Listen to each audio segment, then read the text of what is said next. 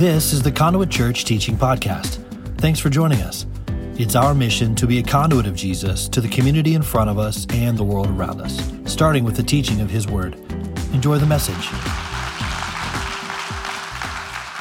Would you open your Bibles to the book of Acts, chapter 2?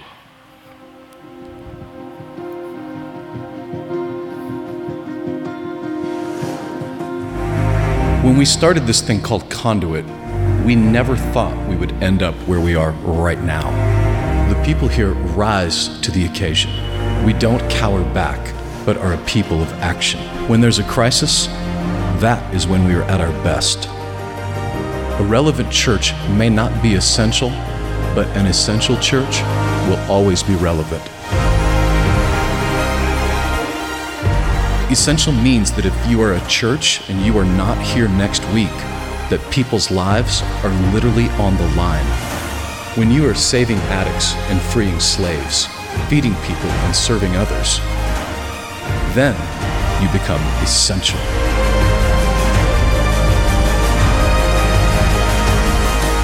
Does the church need to have a mission?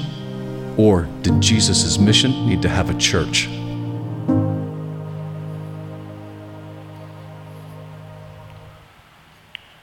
So that's the series that we're on, and what better way to start this morning than telling a story about Kevin Hart? Am I right, people? Look, Kevin Hart makes me laugh almost harder than any comedian on the planet. Does anybody else feel this? Like, I know he needs his mouth washed out with soap sometimes, but he makes me laugh, like belly laugh. And you throw him next to The Rock, and it's over for me. Like big guy, little guy humor, that is still relevant even today. And I don't know like if the woke crowd's gonna cancel me for that, but look, if loving big guy, little guy humor is wrong, I don't wanna be right. Do you know what I mean? Danny DeVito and Arnold Schwarzenegger, anybody remember that? Like, that's comedy gold. So, Kevin Hart, when he was a young comedian, he had just selling shoes. He was trying to figure out how to be a comedian, and his mother had invested so heavily in him. He came from a lot of people. He came from a home of a single mom, and in the early days before he broke, big, he was broke. Big. He was broke. And he got to a point where he was out of money for rent. Like, he was broke. And so he's calling his mother, who loves him, his mother who has helped him before financially, and asking for money. And he's like, Mom, I'm out of money. What am I going to do? They're going to evict me. And she said, Kevin, have you read your Bible? And he's like, Mama, I don't want to read my Bible. I need rent money. Kevin, you need to read your Bible. She hung up. He called a couple days later. The same thing. Kevin, have you read your Bible? He had not read his Bible. This happened multiple times until he finally is like, Mom, I'm literally going to get evicted. I need this. Kevin, have you read your Bible? And finally, like a good son, he listened to his mama. He picks up his Bible, opens it up, and out falls 7 months worth of rent checks that his mother had put in there, waiting for him to pick up his Bible. Here's what Kevin's mama knows. Here's what your mama knew. Some of them. The rent check might have saved his apartment, but the Bible was going to save his life. And that is what this church in the book of Acts knew. They knew that being devoted to these 4 things in chapter 2, verse 42, being devoted to those 4 things, that everything else works itself out. And if you've got your Bibles out, I want to read to you those verses. It's Acts 2, verse 42, and we're going to read through verse 47. And you might as well put the little corner fold on your Bible page, because we're going to be here for a few weeks. But it says, they devoted themselves to the apostles' teaching and to fellowship, to the breaking of bread and to prayer. Everyone was filled with awe at the many wonders and signs performed by the apostles. All the believers were together and had everything in common. They sold property and possessions to give to anyone who had need. Every day, verse 46, they continued to meet together in the temple court. They broke bread in their homes and ate together with glad and sincere hearts, praising God, enjoying the favor of all the people. And the Lord, here's your truth. You're looking for a church growth plan, like throw out the consultants, throw out the postcard mailings and the radio ads. The Lord added to their numbers daily those who were being saved. This vignette right here is the quintessential model for what an essential church is. Because this church was taking brothers and sisters. This was dropping out its microphone every other sentence. This church was loving their neighbors. They were praying for each other. Miracles were happening. Literally, lives were being changed. But they were not devoted to verses 43 through 47. Verses 43 through 47 happened as a result of being devoted to verse 42. If you will devote yourself to the essential, you become essential. And in the kingdom of God, what is essential is not a rockin' worship band. It's nice. Don't get me wrong. What's essential in the kingdom of God isn't this big TV behind us. It's great, but it's not essential. What's essential are these four things. And when you break them down, this is what this whole series is going to be for these next few weeks. The apostles' teaching, like it's the Word of God. It's the Word of God in a group setting where we're learning the Word of God together. It's fellowship. Not just hanging out in accountability groups, but literally in each other's lives, getting each other's back. The breaking of bread, which is a Jewish idiom for communion, it's the gospel, essential in our lives. And prayer, communicating with God Himself. Those four things. Anything else in a church, that's nice, it's gravy, but it's not essential. And when we focus on these things, the result is verses 43 through 47. When we get it backwards is when I focus on the signs and the wonders, right? That's nice, it's lovely, but you focus only on that, you're gonna burn yourself out or burn yourself down. If you are focused only on giving to the poor, selling your stuff, forcing other people to do that, that's called socialism, and you will burn yourself out. This whole list of things, if you just get on one of these, and these lists of things in here, you could focus on it, and it will warp you, and it will change you. But if you stay focused on these four things, man, the kingdom of God just becomes so simple. And the next 4 weeks, that's what we're going to be talking about. We're going to start today with the apostles' teaching, with the Word of God. So we're already there in Acts 2:42. If you are with us online today, we want to welcome you. Thank you. And Brian Redmond, I don't know if you're watching right now, but no, we prayed for you and Shelley first service. For those of you here, one of our very own, Brian, is sitting in Vanderbilt right now waiting on either God's going to give him a new heart or a surgeon's going to give him a new heart, but one way that dude is walking out of there with a new heart. God has a plan and a purpose, and I totally believe that. For those of you that are gathering in your homes or vacation, we're just super glad that you're here. Bibles out as well for us today. And for those of us here, keep your Bibles open there to the book of Acts 2:42, because what I hope that you walk out of here today with is the realization that this Bible, this Word of God, isn't just some book. Like the Word of God, the teaching of God's Word, understanding God's Word is so important that people in Iran will risk their very lives to do it. Nobody's risking their lives for Ayn Rand, you understand? Nobody's risking their lives to get together to study Moby Dick. But they're getting together to study and to understand this because they know something about the Word of God that the people in Acts chapter 2 understand about the Word of God, that you and I desperately need to understand about the Word of God and what it means to come together and to teach it and to understand it and the power of it. And for this morning, I want to show you an understanding of the Word of God will bring awe and bring wonder, like what we just saw here, like at the miraculous things. It brings generosity when we come together at the Word of God. It literally brings us into a place where we're generous with each other. And it will bring you into a place where ultimately you and I, man, we are just in a perfect, glorious unity together.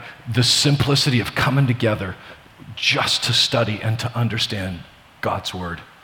So the idea of it brought awe, that's verse 43, right in front of us there. They came together. They were in awe at what was happening when they saw the miracles and the signs and the wonders that were happening to them when they saw the apostles and what was happening with the miraculous after they were devoted to the Word.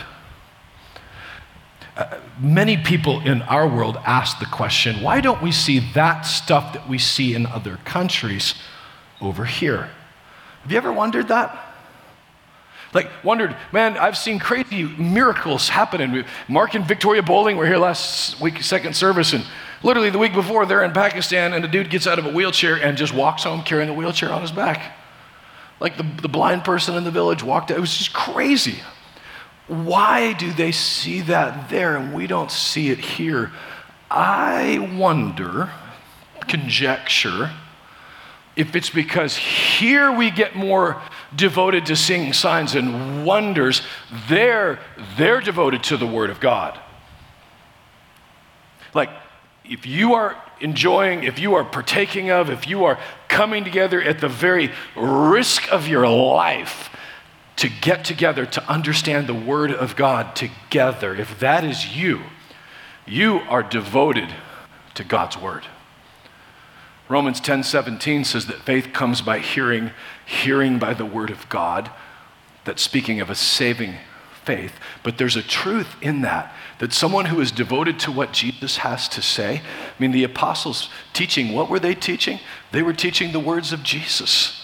They were teaching the Word of God. They were helping it to make sense. And that devotion of them coming together, man, all I know is stuff happens when that happens.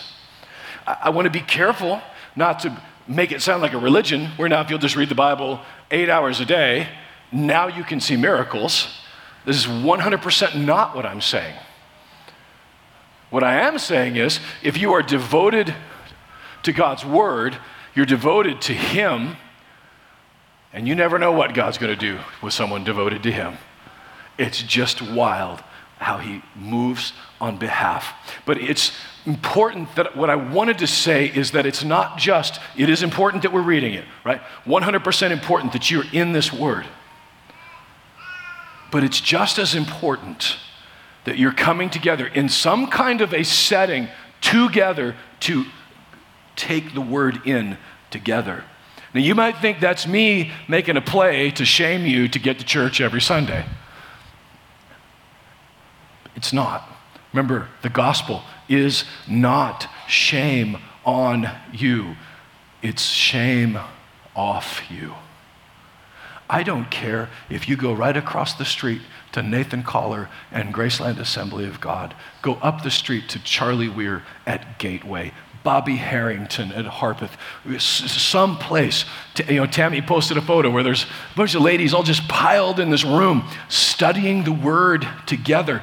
Find places to do that together. I mean, Kat's been doing Bible studies with her ministry online. Like find places, but when you're coming together to study the Word, wherever that is, a devotion to it brings miraculous things over time.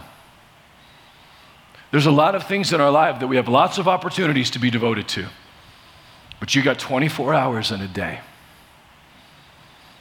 And my question would be, is it important enough for you to find 5 minutes of it to just be devoted to the Word? Could you find one day a week, a Tuesday night, a Thursday morning, where you're coming together with a group of Jesus people and getting in the Word together? You see, the thing is this. This last year, we learned something very specific, that there is power when humans come into a room together to learn something. We learned it because our public schools that have been closed down, and there are some public schools that are still closed to this day, and it is a disgrace and it is a blight on our nation of cowardice.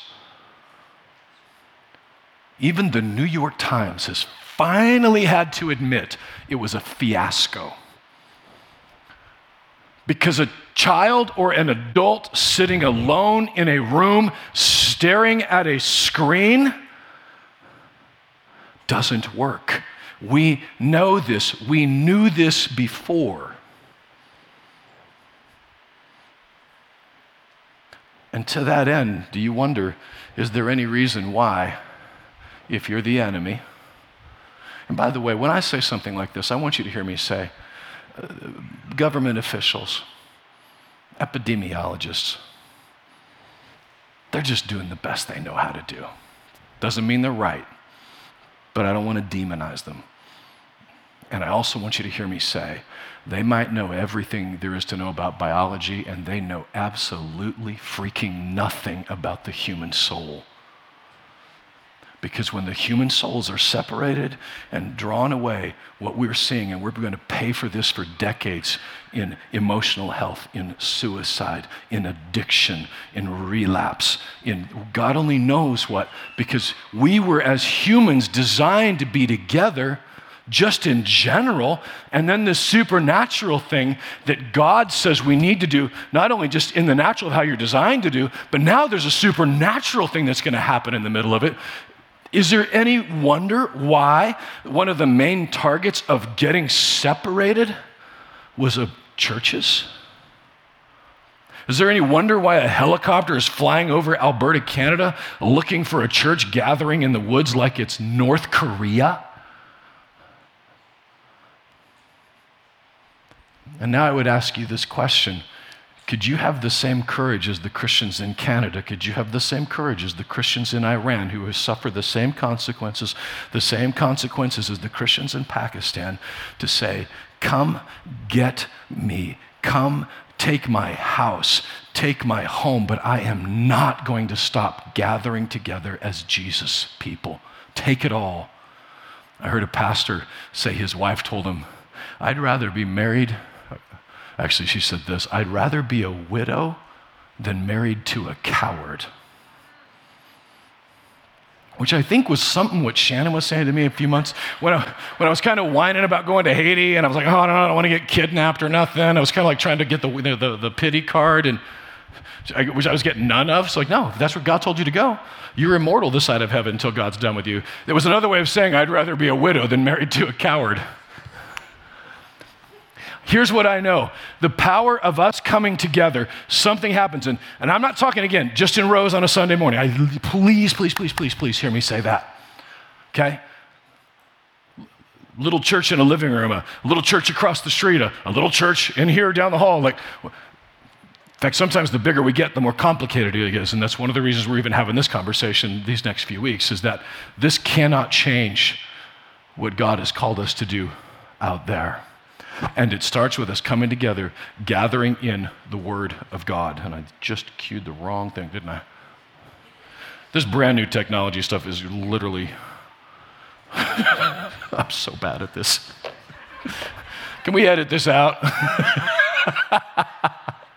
Look, the sense of awe is what comes together when people gather together like this. And the thing that it does as well is then it brings us together, not just in awe and in wonder because God does miraculous things, but it also moves us into a form of inspiration for generosity.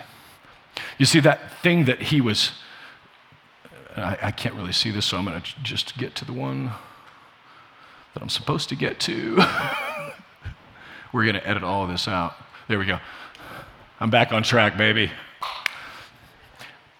They were all together, had everything in common. They sold property and possessions and gave to anyone who had need. When you come together, okay, now we're in the Word of God, and we're coming together in it. It's this weird thing that happens now that we're together as God's Word is going through us together, that you begin to not only see the needs of those around you, it's happening literally in our church right now. Brian Redmond texted me from Vanderbilt University last night and said, man, I have felt so loved in this last week by this church. I had another family say that normally when you're in a major crisis, your circles get smaller, but for some weird reason here, it's gotten larger. And gang, that is kudos to you as a church. That's the way that it was meant to happen. And when you come together in the Word together, it just does this weird thing where it makes you aware of the needs around you and the responsibility to do something about it. I've seen it happen hundreds of times in the last 10 years in our church family alone. And the Word of God is what has motivated it to happen every time. Like I'm looking around the room and I can see people's faces that I know that no one else knows what you did when you helped somebody. When I was a kid, when did the Atari come out? Was that like 81? Whenever it was. Here, you kids and your Call of Duty, let me tell you what, you never had Pong, okay? You never sat and looked at a black and white TV with a couple of sticks, paddles, and trying to battle it out. That's all I wanted for Christmas was that. My dad was unemployed. My mom didn't have a job. We were living on government assistance. We had the conversation yet again at the Tyler house. We're probably not going to have a good Christmas. We're sorry. All the other kids were getting like the Sony Walkmans, and I got like the Sanyo or whatever the piece of crap that, But that year, when the Atari came out, I was like, oh man, I just wanted an Atari so bad. And one day, my mama opened the mailbox, and in the mailbox was a envelope, and it was actually cash, as I recall. And in that little envelope was $300, which in 1980, whatever that was a lot of money when minimum wage was $3 an hour. You guys whining about your $9 an hour. You haven't lived until you got your paycheck for $28 after working a whole week. But we got an Atari that week. And you know why we got an Atari that week? Because this little group of Jesus people came together in the Word, and somebody heard from the Lord and dropped $300 on the front porch of the Tyler house. I, to this day, don't know who it was. They gave to each other. They sold things. They were motivated. But I want to be very clear to tell you that it isn't just socialism, Marxism, progressivism. A lot of what we hear, they will take a verse like this and try to make this a government program, a forced program, instead of a Holy Spirit-inspired moment. That is just as dangerous inside of a church as it is inside of a government. And here's what I would give credit to this person if I could remember who said it, but here's what I heard. Activation without encounter is social justice. If we go to verses 45, okay, and that's all we're doing is just that. We're activating it, We're gonna feed, you will burn yourself out, you will fry yourself, you will force people, you will shame people to make them do something because you have not had an encounter with God's people and God's Word and God's Spirit. And on the other hand, if it's just encounter without activation, it's entertainment. If all we did this morning was, this was very great, by the way. It was Rebecca St. James, for crying out loud. Anybody notice that? Thank you, Rebecca. Actually, Libby was up there, man, blowing the doors off the place. Adam Nitty, David Rollins. Like, our worship is amazing. And if all you did this morning was walk away with amazing worship, that was great entertainment. And here's the challenge of that. If that is all you get, Entertainment and social justice lead to entitlement on both sides, both ditches. Neither of them lead to transformation. Only an encounter with activation brings about kingdom transformation. You've got to have both. And the way that you get both is being devoted, coming together to the Word of God, having an encounter with Him, with His Word, with His people in here. And so nobody, have you ever noticed even in here, we don't pass an offering bucket? We don't do the offering sermon. Nothing wrong with those things. But we just figure if you have an encounter with the Holy Spirit, you'll be activated. You don't need me to beat you over the head or shame or guilt you. Just let the Holy Spirit speak to you. And that's what the Word of God does. And I'll say this, one more thing about that. This whole Bible study thing that we started all those years ago. I mean, I remember back in my younger years, Brian Lord was part of that. Like we'd have these artists in the 90s that were like, actually had a pretty firm foundation in the Word, right? You had, Krista, right? Grew in the church, knew the Lord. But by the mid-2000s, there were a lot of young artists who grew up in these, like a seeker-sensitive thing or the relevant thing. And so, man, they knew the great songs, they knew the great, exciting sermons, but they didn't know the Word of God. So you'd have a conversation with somebody who was saying, yeah, I really want them to bring the gospel. And I'm saying, you really don't want them to do that. You'd rather them just shut up and sing and let the professionals do the heavy lifting because they had grown up for 20 years without any foundation in the Word of God together.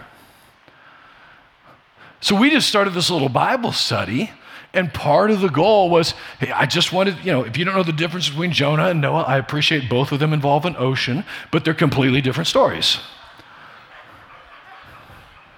And you can laugh, but I had that conversation with a guitar player in the back lounge of a bus going, wait, you know that Noah did not get eaten by a whale, right? You know that? He did not. But it wasn't his fault because they didn't talk about that. They didn't know the scarlet thread of the gospel that Jesus is on every page. So that's what we did. That's literally our only goal was to study the Bible. And as the Bible went through me, I began to change. And suddenly I'm looking at verses about helping the poor and the powerless and the marginalized and those who are in need and the least of these brothers of mine. And the faith that I had grown up in had skipped over those verses. And I'm suddenly now, we're awakening to this whole thing. And when you go through the Bible together, it changes you in profound ways and your heart will change. And that's the last thing that I want to say about it is this, that it is important you do it together, because when you're doing it together, we are all now changing together in the same ways. Like this group, like God might have a mission for the people at Church of the City that's different than our mission. That's totally fine. It's totally biblical. But our mission, what we're called to do as we sit here and we hear stories of what God is doing, and He's chipping away this piece of my heart, and He's chipping away this piece of your heart. He's literally, in that moment, putting us all onto the same page. And what it says that every day they continued to meet together in the temple courts. They broke bread, ate together, praising God, enjoying the favor of all the people. Notice who they did not enjoy the favor of, by the way. Government, elites, the powerful. They did not enjoy the favor of those because this threatens that. So if you're being oppressed by giant billionaire media organizations, powerful politicians, if you're being oppressed by that, don't be surprised because this separates that. This threatens their power. It's why Jesus got killed. He threatened their power. So don't be surprised if that happens. But you understand Twitter is not the real world, right? I keep having to remind myself of that. The people in our world, the people in Asia, the people in Africa, the people in South America, in Haiti, that are receiving what you all have done for them, I promise you, you are growing in favor with them. You're growing in favor with this community because we are now unified into the mission that God has called us to do. And when we're all going through the Word, through the same part at the same time, there's just something to be said about that. And when I say this, there's a solid chance that somebody in here right now might be feeling an enormous amount of guilt and shame because you missed a lot of church. Can I give you some good news? Shame is not from God. That's not from him at all. Now, he might be convicting you.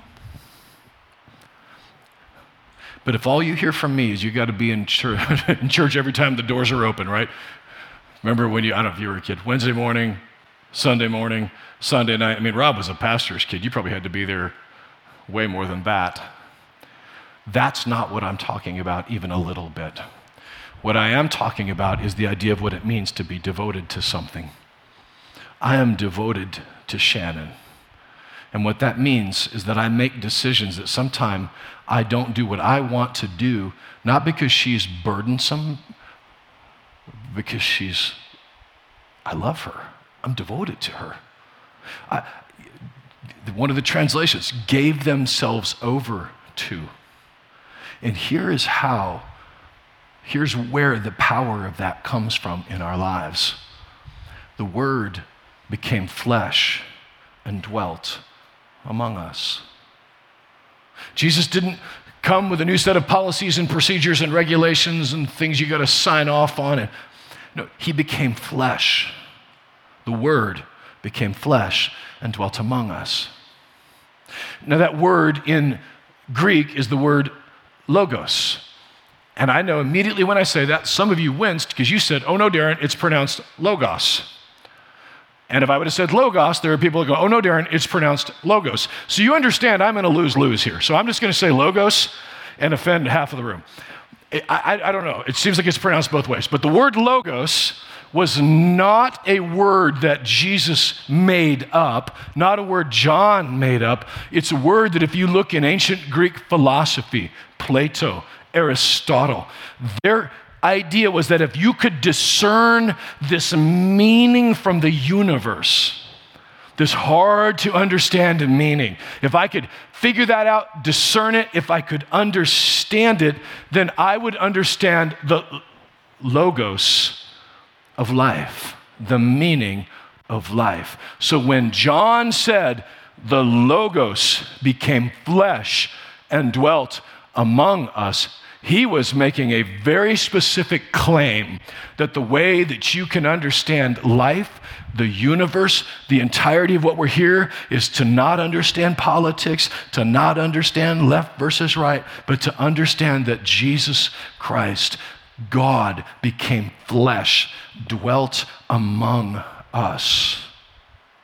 Not only did he dwell in us, around us, but then he died for us, resurrected on the third day for us, the firstborn, so that we might then rise again with him someday. That is the Logos. That is the Word of God that became flesh. And so my devotion to this Word is because I want to know who he was, what he said, how he thought. And the only record we have of it is right here. No wonder the governments of the world would do whatever they could to stop this from getting across their borders.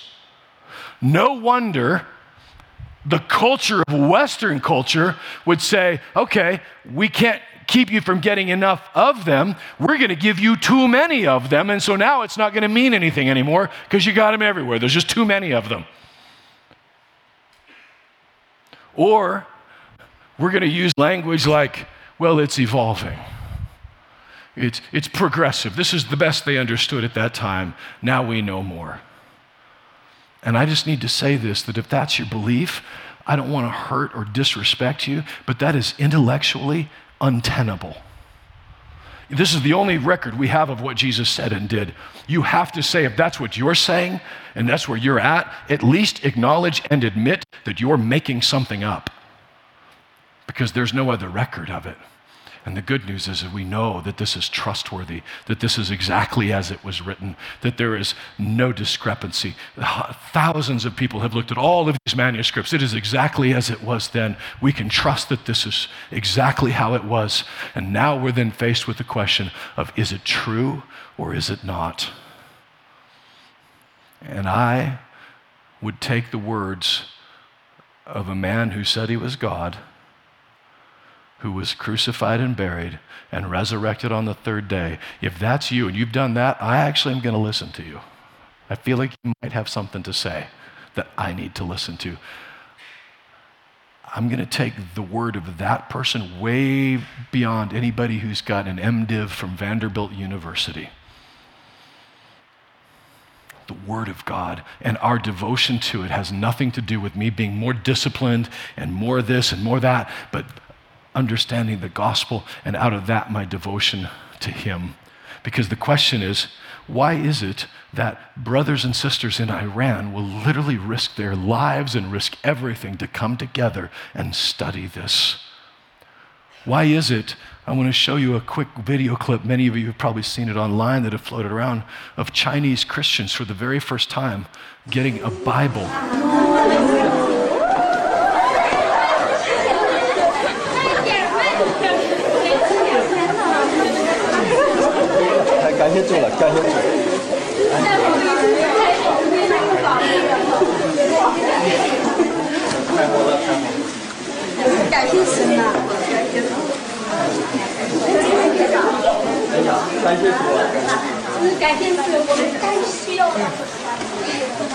当我看到这本书，我都看到了那些帮助我们的弟兄姊妹们，他们的血和力带进来的。这是我们教会这个时候最需要的，真是我们最需要的事。